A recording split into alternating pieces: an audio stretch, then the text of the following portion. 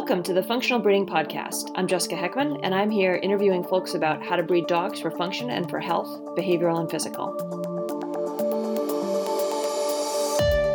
This podcast is brought to you by the Functional Dog Collaborative, an organization founded to support the ethical breeding of healthy, behaviorally sound dogs. The FDC's goals include providing educational, social, and technical resources to breeders of both purebred and mixed breed dogs. You can find out more at functionalbreeding.org or at the Functional Breeding Facebook group, which we work hard to keep friendly and inclusive. I hope you have fun and learn something.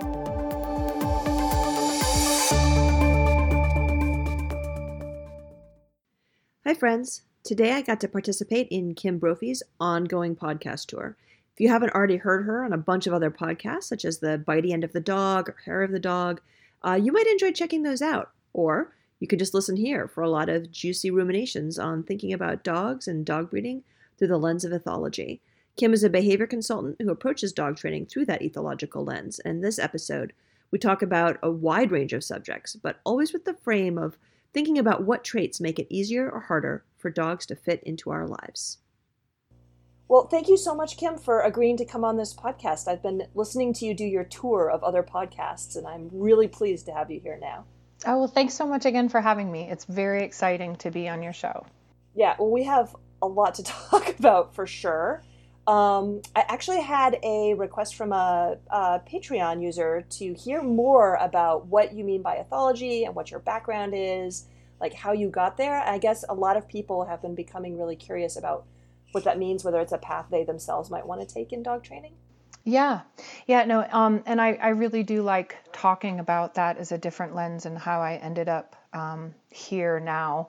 When I was trying to decide what I wanted to study some 20 some odd years ago, the field of applied ethology had absolutely zero presence in the U.S. It still really does, unfortunately. And so specifically ethology, just to kind of review again for folks that haven't heard this little bit on the other podcast, but ethology is being the study of animal behavior. Historically, that's been animals in natural conditions, and observing what they're doing, very rooted in evolutionary biology, ecology, and understanding the animal as an organism within an ecosystem and, with all the pressures and opportunities they're in.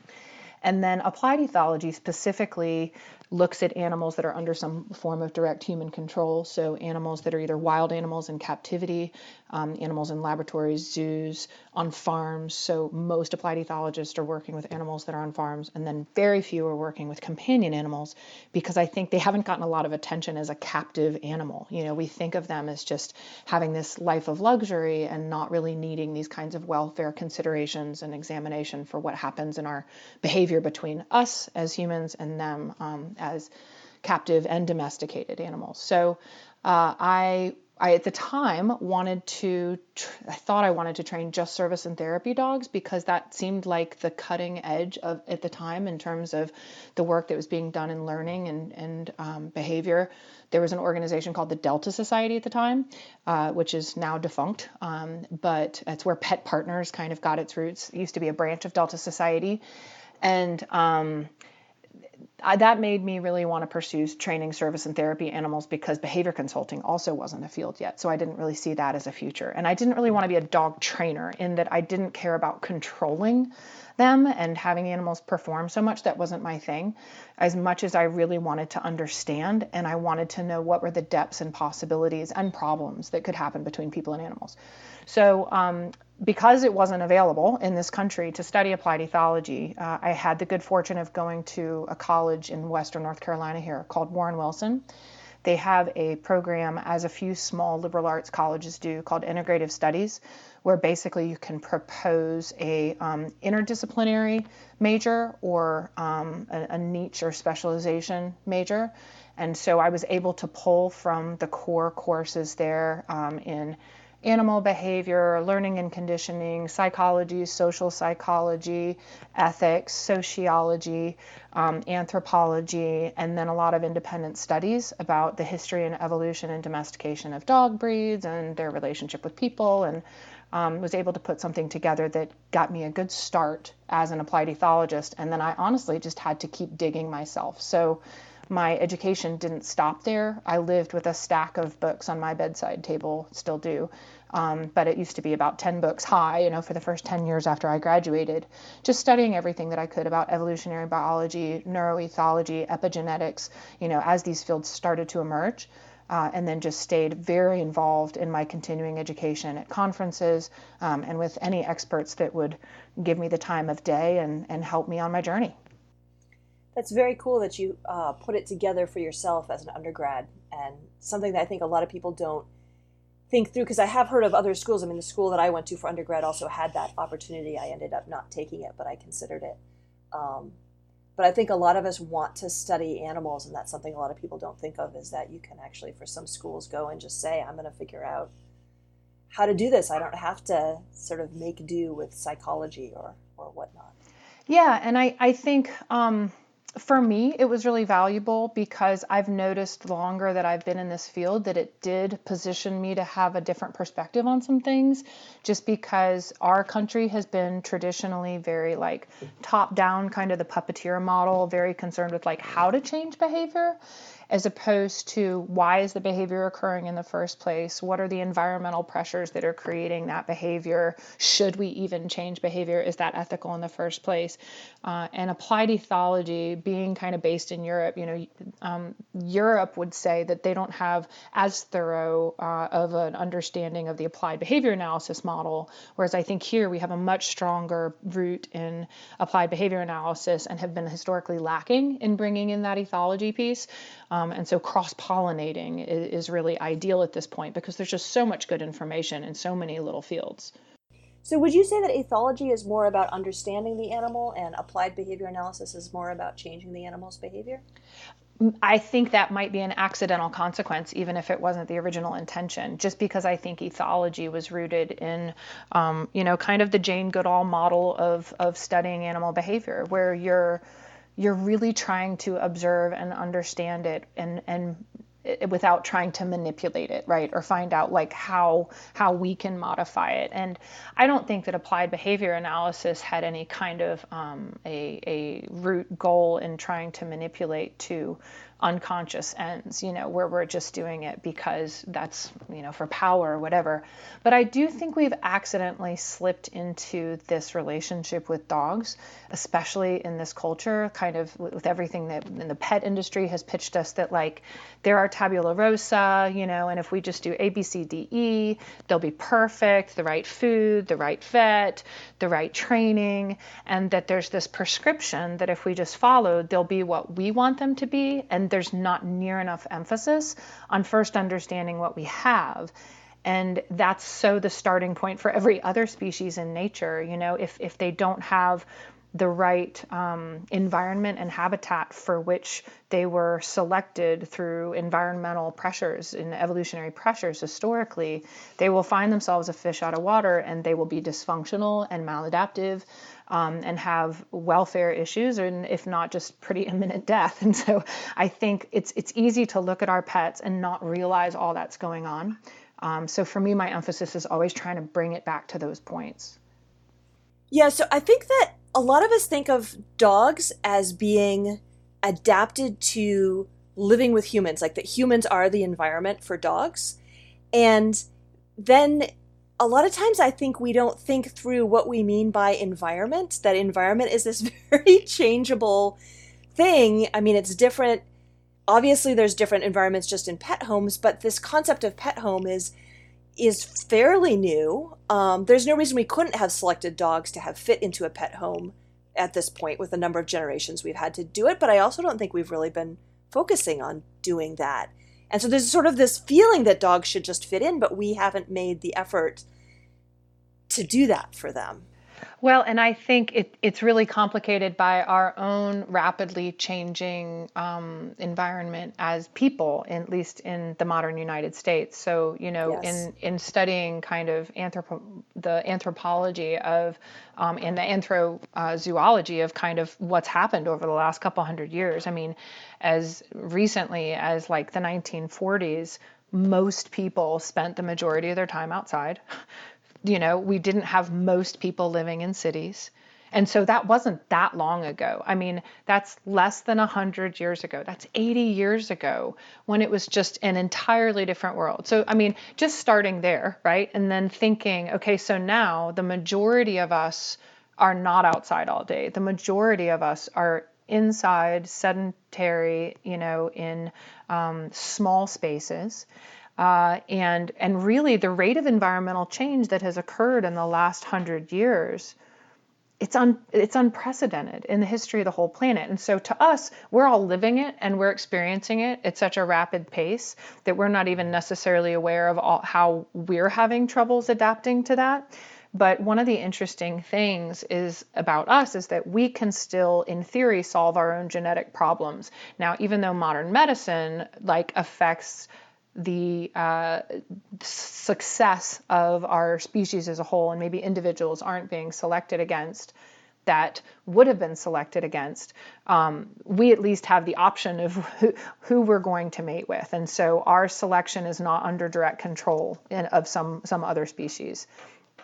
Whereas with dogs, at least in this country, most of their breeding is under direct human control. And so genetically, nature can't work out those kinks. Nature can't say, well, this works really well for these modern indoor sedentary conditions, but these not so much. And, we all fancy the breeds that we've historically had, and we love them for their looks and their attributes, but often with an incomplete understanding of all that they're bringing to the table that made them what they were in the first place, that is not going to fit well with these rapidly changing modern conditions. Yeah, for sure. And I think, and again, I think we could have, right? We could have said that was a priority for us with dogs. But I don't think anyone really took the step back and thought about that was a new priority that we should be having, and that the way that we've been breeding dogs for, a couple of 100 years now has been that we have these breeds, and the breeds have these historic purposes. And, that's what there was, on the Facebook group recently, there was a discussion of someone wanted a golden retriever that did not have oily fur. And I thought, that sounds very reasonable. I used to have a golden retriever and he was oily and it was annoying. And someone else said, but the essence of the breed is that they are supposed to be used in duck hunting, and the oily fur is to repel the water. I was like, but she doesn't want to duck hunt with the golden retriever. Right. And have we taken a step back and asked ourselves, what is essential for this breed, and what should we be changing because the golden retriever is now the quintessential pet? Right. And it's like, okay, so the golden retriever is a fun one to play around with, because I would make an argument that they fit into modern expectations better than most. For most families, they're going to meet the quintessential kind of I want it to be a friendly love sponge that's tolerant of people and children and other animals, to display very little protective or territorial aggression, to really be go with the flow and jovial and lighthearted and flexible. And so if the least thing that you have to get that comes along with all of that success, in my mind, is some oily fur, it's not bad, because as you know, we may decide to select against oily fur, and we may lose some of the better qualities of the golden accidentally that we didn't realize were connected. And I think that idea there too, for people to realize, especially with breeds that are more difficult to live with than a golden retriever, that the relationship between form and function is one that is inevitable. You can't maintain the physical breed standards, attributes, and simultaneously breed out the historical jobs and behaviors for which they were intentionally bred. Again, not to say they all definitely will be the breed standard behaviorally for what they were originally selected for, but there will be kind of a standard deviation range that is, with maybe a couple extreme outliers, but a kind of general average of expressions of certain behaviors that are more kind of common in breed standard for that breeder group. And it's just so disappointing to me, having worked as a behavior consultant for 20 years, how increasingly people come to you presenting breed typical behaviors as pathological breed problems, and they want it changed, they want it gone, and And often these dogs are just getting shuffled around from home to home in search of the home that will tolerate the breed, traits that we bred into them in the first place. But nobody's stepping back as a culture and saying, whoa, whoa, whoa, whoa, we all have to take some collective responsibility for this and really ask ourselves tough questions. I'm not saying I have those answers, but I think we should all be asking ourselves the tough questions of, is it fair to be continuing to breed animals for behaviors they didn't ask for that are oftentimes very maladaptive to modern conditions, oftentimes working against fundamental principles of selection, like the selection for self-preservation and the economy of behavior, and that would select against things like neuroses, where we've bred into many of these breeds of dogs things like neuroses. And so is it fair in increasingly challenging modern conditions to continue to be producing these dogs as products in the ends that they're going to be placed in pet homes, because few of them, honestly, are in working homes, if we're just being honest. It doesn't mean the best breeders aren't placing their dogs in working homes only, but I would say most breeders, given that it's an unregulated industry, are not. They're producing animals where the demand is, and they're seen as a product, and that's why things like puppy mills have gotten out of control and backyard breeding is just because people will pay for them. You don't run into the problems with the puppies, you run into the problems with the adults, and they're all cute and easy to sell and find homes for when they're little. But I just feel like so many of these animals are living with chronic madness against their will that nature wouldn't have done to them. Yeah. And I can see both sides of it, right? Like, so I absolutely see the perspective of the people who love the particular breed and have been caretakers of the breed, or have inherited the mantle of being caretakers of the breed, and who feel passionately that that the breed is almost like a historical artifact that they want to preserve. And then there's just, I feel like there's so much to unpack about that. There's, well, maybe you preserve some dogs as the historical artifact and you place them in homes that can work with them as appropriate, but you understand that perhaps the majority of the breed might start moving in a different direction, as sort of in tune with the modern era. Because I feel like a lot of times we don't understand that biology is never going to be static, that with biology you don't come to find that perfect dog and then you're done and you just maintain it. Like you can't maintain a thing. But then I sympathize with people who want to say that we have built up this thing and we want to maintain it. But I feel like that is starting to become to the detriment of the dog, and maybe there is room for sort of splits there. Yeah, I wish that it wasn't so complicated as to probably at some point need to involve regulation for that to happen. But it would be really cool if there was kind of a historical society and there was maybe an elite group of breeders that could preserve these historical artifacts, as you say, these living historical artifacts that then could do demonstrations of the behaviors that our ancestors used them for hundreds or thousands of years ago. I mean, there's nothing cooler than seeing an animal doing something that it was bred to do, or something along the lines that is at least satisfying to those base instinctual behaviors that were so painstakingly developed for reasons and behaviors that many historians really credit human success and evolution and survival with. The companionship that we had with dogs is what made our agrarian societies successful in the first place. And I don't think that should be erased. I just think that not everyone holds it in the high true regard. It is abused, and there are a lot of popular breeds that are so overbred and suffering at such chronic levels in pet homes. Talking about like the average pet home and the amount of time in the average pet home that a dog spends indoors, confined, alone.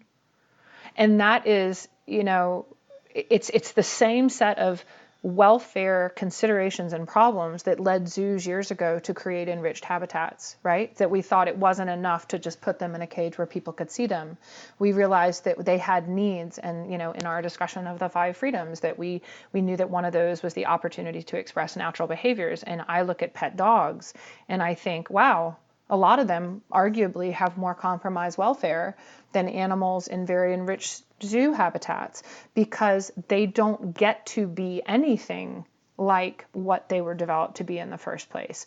And I do think that that's accidentally criminal, not intentional, really. I just think we all kind of evolved to this like, oh, pet doggy idea over the course of time so rapidly. With the help of movies and books. Yes, yeah, and pet stores and pet marketing dollars, and Yeah. there's so much that went into that. It's not like you can boil it down to one original source, but I mean, even well-intentioned things like leash laws, which I'm a fan of. I mean, I think it's horrible at this point if someone's not following the leash laws, because they're there to protect everyone and you have to have an even playing field. But then you look at like where I grew up in Atlanta in the 70s, and all the dogs were still loose. And my childhood in Atlanta was spent surrounded by neighborhood dogs and creating relationships with them, following them, seeing where they went, what was their life. Like our puppy, our golden retriever, this would never happen today, would go on long jogs with whatever neighbor was jogging all the way around the park and come back and play with whoever on the way and eat trash and chase squirrels. And So you should have started out with that when you were talking about your training as an ethologist. Right. That was your early training. It did. It went back that far. And which is why, now if I'm traveling to places like, Argentina, where my cousin lives and she was married there, I mean, that was the first chance that I had to see dogs living as they do in 80% of the world, in their natural habitat of coexisting with people, to go back to your point about, yes, humans are their natural habitat, but with autonomy, where they're scavenging and coexisting, and cohabitating, but not in the strict confinement of pet captivity. Yeah, Sarah Stremming likes to talk about the importance of what she calls decompression walks, which, for those who don't know, are basically fairly long off-leash walks. And I feel like a lot of us have sort of been raised to believe that a dog deserves to be walked around the block a couple times, maybe even twice a day, right? But that there's a real difference in being on a leash on concrete versus being off a leash in the woods. And the amount of just, I feel like, psychological sort of unwinding that they get by being off leash in the woods and being able to make their own choices. I'm going to chase that squirrel up the tree. I'm going to stop and sniff that thing, and then I'll catch up with mom. I'll let her get 50 feet ahead. Right. And then catch up. Things you cannot do on a leash. Yeah, and I think even, one of the kind of surprising, unfortunate things that I found is that for some of my clients' dogs, the walks are even detrimental. They're more frustrating than they are satisfying, and it works against getting closer to homeostasis as opposed to towards it. And, you talk about that, and I just envision, why we moved to the property that we're at here, where we have 3 fenced acres for our dogs. And the irony is, they won't go unless I go with them. Like, they won't even go with my husband. They won't go with my kids. The one Pyrenees mix does her rounds every night, very true to breed. In the evening, she does her barking rounds to make sure all the potential predators and whatever are going away. But other than that, they are literally at my feet all day. But anytime I go out and I just walk with them, then they run around the yard and sniff and chase each other and play and just track and walk and space out and lay down on the ground and roll around, and the cats come with us. And I don't bother them. I don't give them commands. I'm not training them. I'm just, well, personally, selfishly enjoying just watching them be. But I think that decompression time, that decompression walk, is something that I would argue, truth be told, in the United States, probably less than 5% of pet dogs get on any kind of regular basis. I personally try to make sure that my animals have that. I think because I can't unsee what I see now, just because of my background in ethology, it's just given me a lens for wanting to create space for the integrity of the animal to be what it is without my interference. That looks different for different dogs. That's not the same for every dog. As a matter of fact, I've realized my herding dogs, they need me to be talking to them even while they're being autonomous, because they're not even happy unless we're working together, or at least saying, yes, it is a beautiful day, or, whereas my Pyrenees may be like 300 feet away from me doing whatever she's doing with no care in the world to what I'm doing. And I think, however, it looks for different people, finding opportunities to create that kind of space. That I like Sarah's description there of the decompression walk. I think far too many dogs never get a decompression walk. And I don't know how we're going to solve that as a culture, but I think we're going to see increasing behavior problems if we don't start talking about some of the problems that are at the root of the behaviors that we're seeing. I see behavior as evidence of welfare in many ways, as opposed to something that exists like as an island or in a vacuum. And so when people are bringing me a host of dysfunctional behaviors, sure, sometimes it's just a lack of education on for the dog in terms of understanding what's expected of them, or someone hasn't put the time in with training. But sometimes it doesn't matter how much training you put into that, because you're not having a learning issue. You're having some kind of a dysfunction between the environment and the genetics, that fish out of water problem, not having the right kind of habitat in the first place. Yeah, so I guess there's a lot of different parts to this, right? There's the environment that you create for your dog, which we've talked about a little bit, but it could be maybe even worthwhile to talk more about, like, what do you do if you live in a big city and you have a dog that needs off-leash time? Where do you go? Maybe your only option is a dog park, which not every dog is appropriate for. Mm-hmm. There's the question of the decisions that owners make about what kinds of dogs to get. So if you're living in that big city and you get a border collie, that may not have been your best choice. And then this is a podcast about breeding. So there's, again, the questions of the decisions that breeders make. And so, again, since we love talking about these crazy herding breeds, I have several of them. There are some that are bred to work and that are intended to be placed on farms. Should we then be breeding some of them to be sports pets? What would that look like? Mm-hmm. So I don't know. I feel like it's a whole big complex problem, and I don't know which pieces you want to dig into. Well, I think one of the reasons I like always going back to that legs model of learning, environment, genetics, and self, which is just... So why don't you tell people what that is first, because not everyone has listened to the other podcasts. Yeah. So the legs model is just basically like a nuts and bolts way to think about an animal's phenotype and all the things that go into that beingness of that animal. And so, instead of going into really thick, long scientific descriptions about one thing or another, we can just say that all these things matter. We've known for years nature and nurture matter. A way to kind of think about that in just a slight bit more detail is learning. So the animal's experiences, their socialization, any trauma, training, etc. Environment, external conditions, genetics, that's pretty obvious what they're bringing to the table biologically, although that's also affected by the other things now that we know that that's a more flexible concept than we once understood. And then the self, the internal conditions, so the animal's age, sex, health, what we think of as the ontogeny of the animal, in many ways the development over the course of their life, and whether they have a disability, injury, infection, etc. And so, just to be clear, you developed that. Yeah.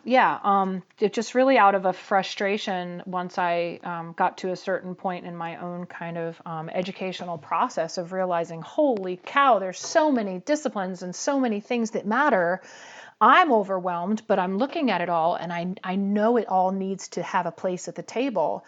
How do I translate this to my colleagues, much less the public, right? How do I make this even palatable so that nobody's going to sit there with like epigenetic reading on their bedside table, So how do you make it digestible? And so, that legs model, like, it helps me because I think I'm a pretty literal person, and it helps me to kind of come back down to bare bones. So in the question you're talking about, if we're going through legs to look at it, let's look at what we can change and what we can't change, right? So there are things that we can do in the animal's socialization, in the L, in the training, to help maximize their adaptive traits and reactions to those kinds of conditions that they're in. So figuring out how to do quality, not necessarily even so much quantity, but quality early socialization experiences. That's something breeders can do really to help prepare them for what's actually a very noisy, overstimulating world. And there's, I'm sure, a lot of creative ideas that many many breeders are doing to early socialization and development and figuring out what those sensitive periods are and what helps and what doesn't help for different types of dogs. We also then, if we're in a, and if we're looking at a problem between the environment and the genetics, like we're talking about, we're having kind of a fish out of water problem is kind of the crux of it. Well, there's only so much we can change about the genetics, but arguably, to your point, maybe there are some things that we could look into as breeders, if we're wanting to preserve a certain breed, to make them more adaptive to the modern conditions and urban environments. We might have to let go of some breed standards if we do that. We might find, which often is true across the breeds, if you breed for calmer dogs, you often get heavier boned animals, and that's kind of a truism across, all sorts of species. I mean, there's a reason that there's Clydesdales and then there's Arabians, and that they behave very differently. So the lighter boned animals are probably going to have higher demands behaviorally, exercise, habitat-wise, etc. Of course, if we breed them small enough, they can get exercise in your big condo, right? So if they only weigh 5 pounds, you can get a lot more out of like a 2,000 square foot house. So, and then, the S for the individual, those internal conditions, like things like diet, and having the right kinds of supplements, making sure that they're healthy, that they're not suffering from any kind of chronic infections. Obviously, all those things matter. But I think if we're looking at legs, in this conversation, we can agree that we're having a problem between the E and the G. So if we can't change the environment because the people are going to live in the city, what can we add to that environment?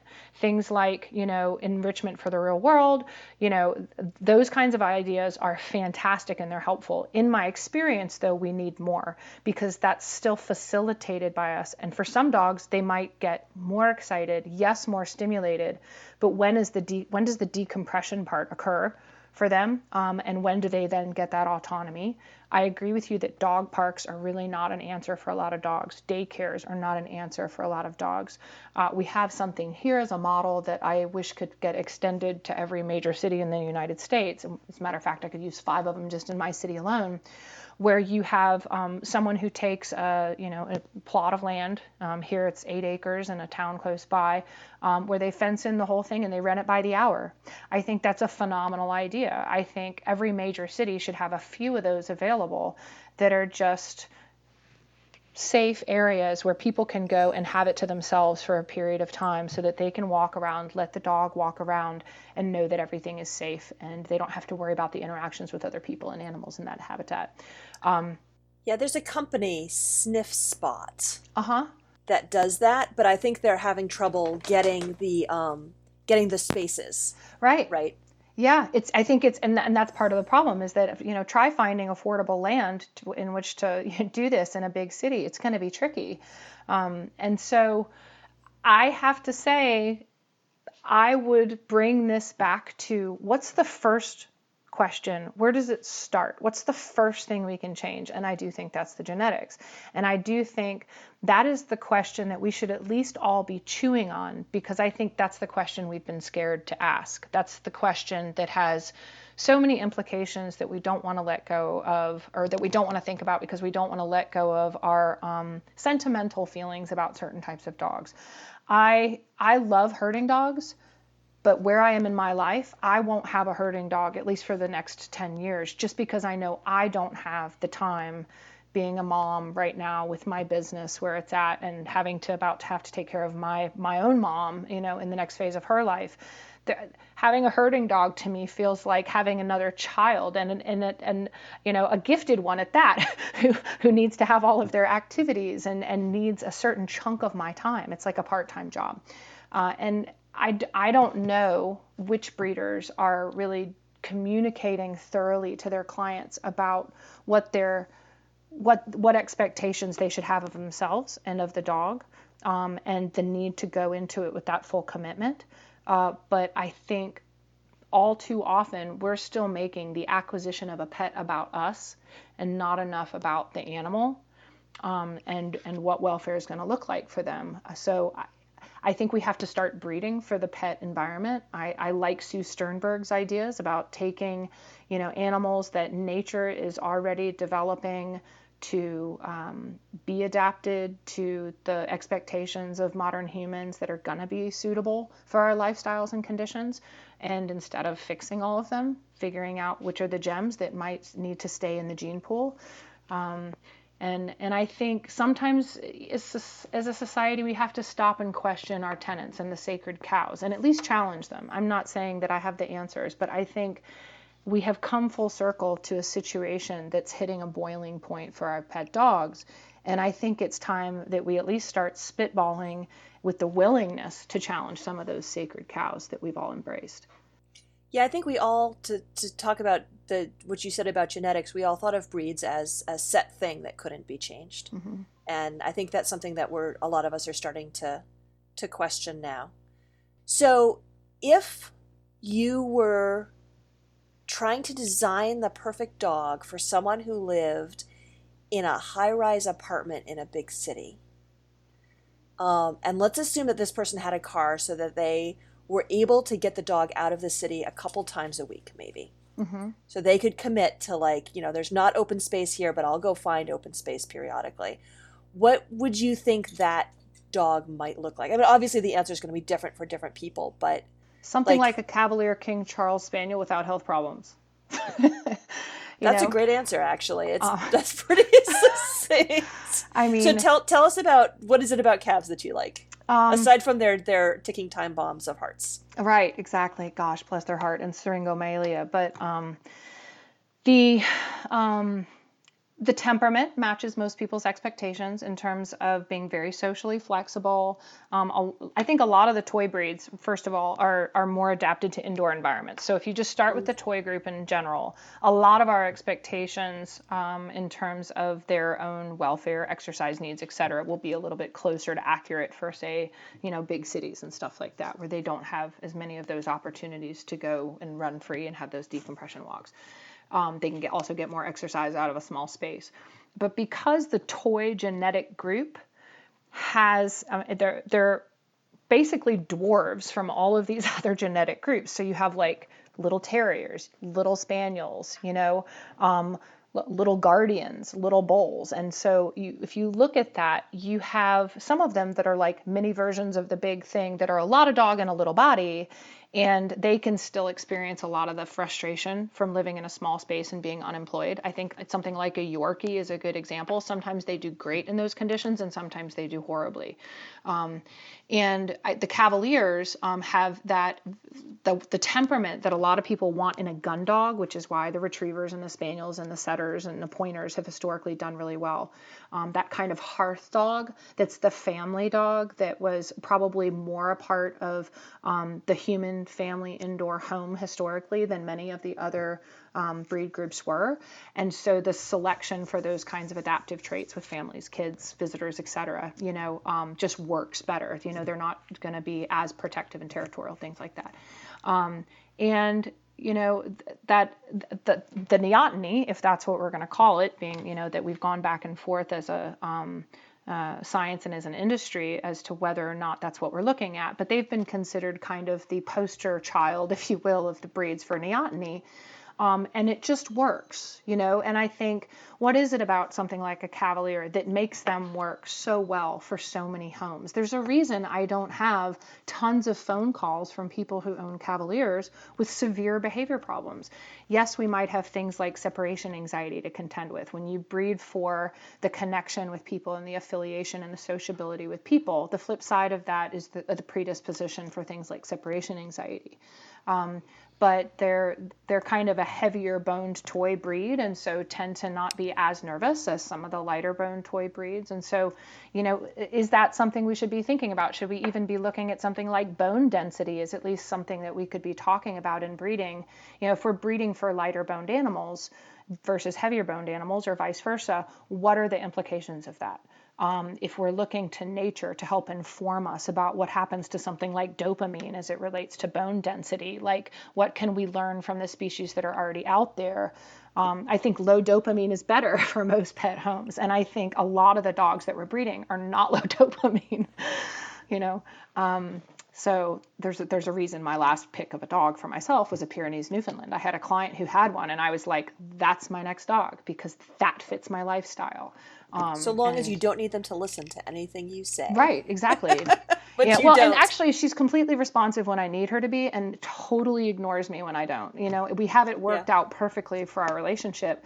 But I joke with my clients because I have, my 3 dogs here, and I'll be doing a demonstration or something about a behavior that we're teaching, and I'll show them how to do it. And as soon as I get the cookies out, the Papillon Rat Terrier mix and the Border Collie American Eskimo jump out of their skin, ready to help me. And the Pyrenees Newfoundland is still snoring. Like it's not even like she thinks about getting up and helping. But that works for me and what I have, in this Yeah, point in my it's life. all in what you need. Yeah. Um, yeah, and so one of the things you were talking about there too, where you mentioned that separation anxiety might be one of the issues that you would see, and so trying to balance that softness and that interest in being with the family versus needing it a bit too much. Another person on Patreon brought up the concept of the importance of resilience, and he didn't use that word. He was talking about how I think a lot of breeders are very clear that breeding against aggression is important, but then also breeding against fearfulness, which we might characterize as resilience. So I know Yeah. you have emotions about that as well. You have feelings about that. Yeah, I think in the same way that the dogs that are the best suited to our modern expectations and lifestyles and conditions are probably also the same dogs that are very much at risk for the development of separation anxiety and fearfulness of novel stimuli or sound phobias. And again, anecdotally, like we were talking before the podcast, I've seen that in my own clientele. And so I think those are important questions that I would love to sit at the table with breeders and talk to them about and see what have they observed. Do they feel like those issues could be solved with something like a selection for heavier bone density? That's a really interesting question. Could it be that the lighter boned, Cavaliers, for instance, are going to be more prone to that? Are the lighter boned retrievers versus the heavier boned retrievers more prone to that? Is there a way to kind of dampen the emotion that is also the other side of that coin is that affiliation and the friendliness and that jovial, outgoing, playful personality? Is there a way to kind of counterweight that somehow, so that we are maybe having dogs that are a little more maybe flatter than some people honestly are wanting? Everyone wants the personality when they want it, and they don't want it when they don't. All right, that's the challenge, is that like when you want the dog to be entertaining and funny and playful because that's what you have time to do, you love all that personality. But as soon as you need to work on your computer for 8 hours and the kids are doing, remote schooling, or, you've got company in from town or whatever, all of a sudden that stuff's not cute anymore. And that same adorable puppy that's just dying for your attention and to be in the middle of things, what do they do in the 21st century when the kids are involved in 4 extracurricular activities? And even pre-COVID, we're working and we're, going here and going to this event and traveling there. And, the dogs often get sidelined in the midst of all that. And I think for a long time, it worked, like thinking back to the 70s and the 80s and even the 90s. We've hit some breaking point in the last 10 or 20 years where a lot of the stuff isn't working anymore. Like, I feel like so many dogs aren't just having behavior problems, they're really having mental health problems. And it will probably, as it did historically, take us some trial and error and experimentation to find which dogs work best on sheep. It's going to take us some trial and error and experimentation to find out which dogs work best for these modern conditions. And then, especially in the original development of those breeds, pre-modern breeds that were then developed for fancy, for looks, etc., for coat types, color, etc., when most of our ancestors were breeding for function, they were far less concerned about what they looked like or breed standard. They were concerned about what behaviors and what characteristics and functions those animals were going to be exhibiting and how that was going to work or not work in their environment. I would love for us to have a little bit of a value and a paradigm shift back towards that and away from the loyalty to shape and color and cuteness. And, Back to part of me thinks, experimentation is what you're saying. yeah, back to Yeah. experimentation that is, okay, these are the conditions like nature would do, right? So nature looks at the conditions, the pressures, the opportunities, the niche, the ecosystem, and it finds what works and it repeats what works. And I think our ancestors were doing that out of necessity because that they were using dogs to survive. Now it's all a luxury. So we have to stop and really think about it and care enough to realize that a lot of these dogs are really in a pickle. And we put them there collectively, accidentally, but it's who else is going to get them out of it, you know? Yeah. And I think also we're in a really nice place to experiment right now. So when you're Mm-hmm. talking about people experimenting with putting dogs on sheep, I think we imagine that a lot of dogs were culled back then, right? Like Mm-hmm. this dog attacks sheep, and so there's no place for it on a farm, and there is no other place for it. Mm-hmm. Um, but these days, I when I talk to breeders about some experimentation, some of the pushback that I get is what happens to those dogs that aren't exactly what you're trying for. Mm-hmm. And I think we're in a really nice place right now where so many people want dogs, and Mm-hmm. there are such a variety of different good homes for dogs out there. And the kinds of experimentation that you and I are talking about are not massive. Like, No, we're not no. talking about, oh, by mistake, I created a dog that's going to kill the toddler. Like, that's not the kind of Right. thing we're talking about, right? We're Right. talking about, by mistake, this dog may be higher energy than I intended it to be. Mm-hmm. But there are homes for dogs like that. Mm-hmm. But if we're But just, starting with the right yes, options in the first yes, place, right? And yes. and that's where I think it's really cool where breeders might have been a little cautious about doing that even for their own economic reasons, before where people would say, well, that's now a mongrel because it's a mixed breed. The designer breed phenomenon has changed all that. People Yeah. like it when you do a mashup and give it a cute name. And, I think, for instance, I think some of the doodle experimentation has been successful. I really do. I think some of it's been a train wreck, and I think some of it's been really, Yeah. really awesome. Um, and I think if we're all talking to each other and we're cross-pollinating from specializations, right? Rather than just breeders only talking to breeders and trainers only talking to trainers and, sport people only talking to sport people and us non-sport people only talking to non-sport people. Like figuring out a way to get these collective and diverse voices at the table to talk about what they know and what understanding and perspective they have that can help us work towards greater ends, for not just the ideal homes, right, but the average homes. And I think like you're saying, the type of experimentation that we're talking about is nothing that's super left field, that's going to create, or shouldn't be, in my thinking, that's going to create such severe problems that they would not be placeable. But it probably is going to take some trial and error. And again, I like Sue Sternberg having the gall to go out there and say, let's try this. And, Ray Coppinger was the most prominent figure for my 20 years. I mean, back when I was in college was when I first started writing to him, and he started sending me articles. And then in the last couple of years before he passed, we finally had the chance to become friends. But I followed his work closer than anyone's. And I remember seeing him on some BBC videos and things like that some 15 years ago, on one of the same episodes on dogs that Karen Overall was on, both of them saying 15, 20 years ago, we should be breeding for pets. We should be breeding for pets and getting away from, oh, aren't huskies gorgeous? Yes, they're gorgeous. Does that mean everyone needs one? No, it really doesn't. And I love huskies, but I would want to have the right place for a husky. This place could work. My last house, not so much, right?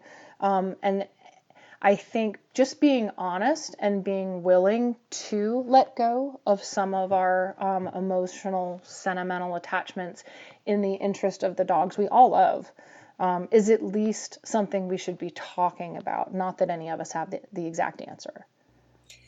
Yeah, and I think that we've been, as we talk about how to change the genetics of the dogs that we're making to help them fit into the environments that exist now, it's what you're talking about is also the other side of it, of changing the expectations of the people about what kinds of dogs they should expect to have. And I think that brings up the question of, are there people with expectations that no dog can fit, and what do we do about that? I do think that there are people who maybe have never had a dog, who want to have a dog, or maybe had a dog a long time ago and it was a very different world, and maybe they had environmental conditions that made it work better than that, now would like to have a dog and welcome that relationship into their life. But maybe we as a whole, as the pet industry, just in general, aren't doing a good enough job informing people about what they're signing up for. I do think that shelters, trainers, veterinarians can all do a better job being honest with people about some of the common requirements and expectations that people should be having for different breed groups.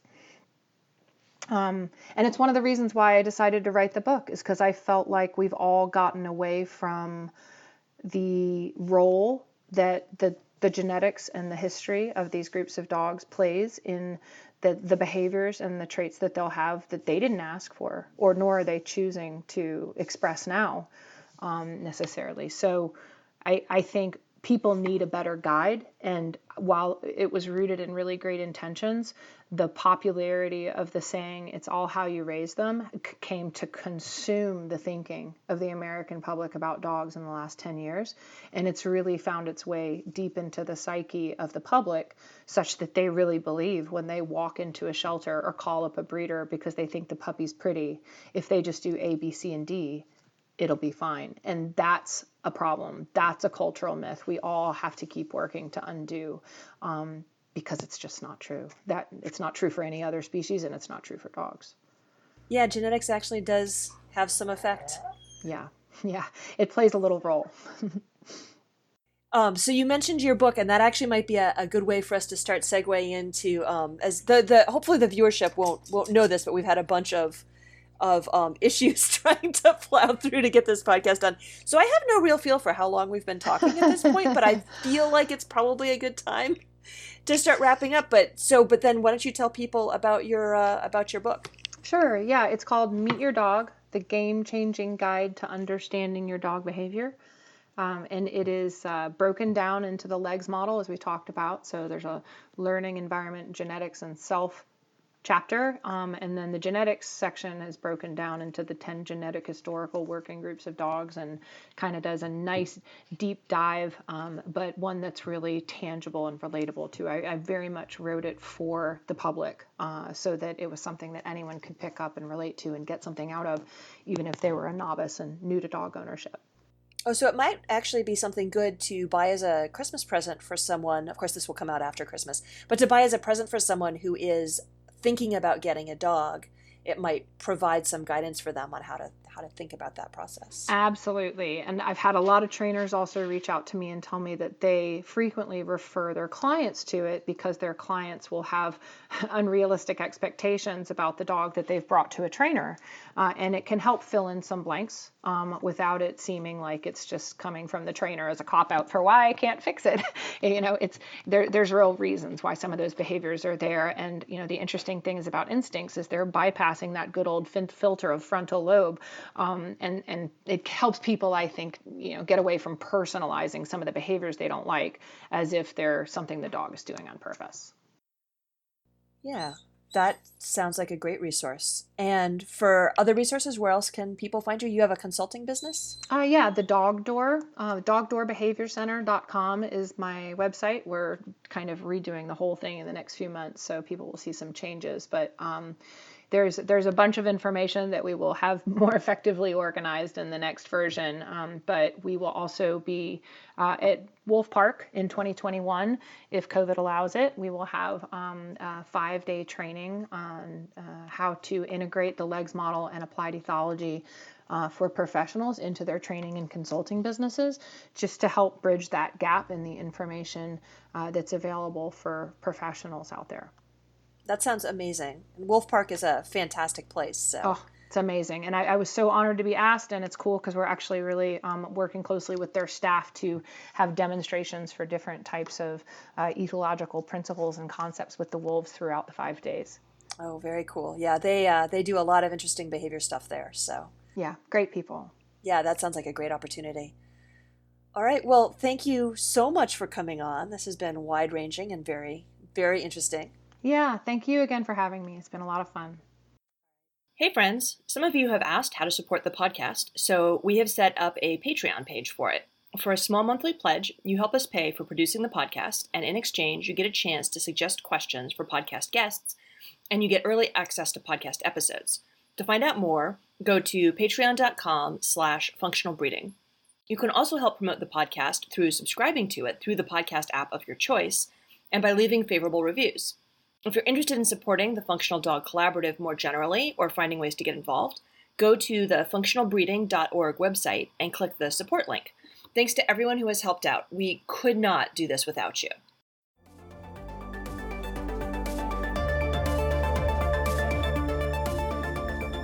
Thanks so much for listening. The Functional Breeding Podcast is a product of the Functional Dog Collaborative and was produced by Sarah Espinoza-Socal. Come join us at the Functional Breeding Facebook group to talk about this episode or about responsible breeding practices in general. To learn more about the Functional Dog Collaborative, check out functionalbreeding.org. Enjoy your dogs.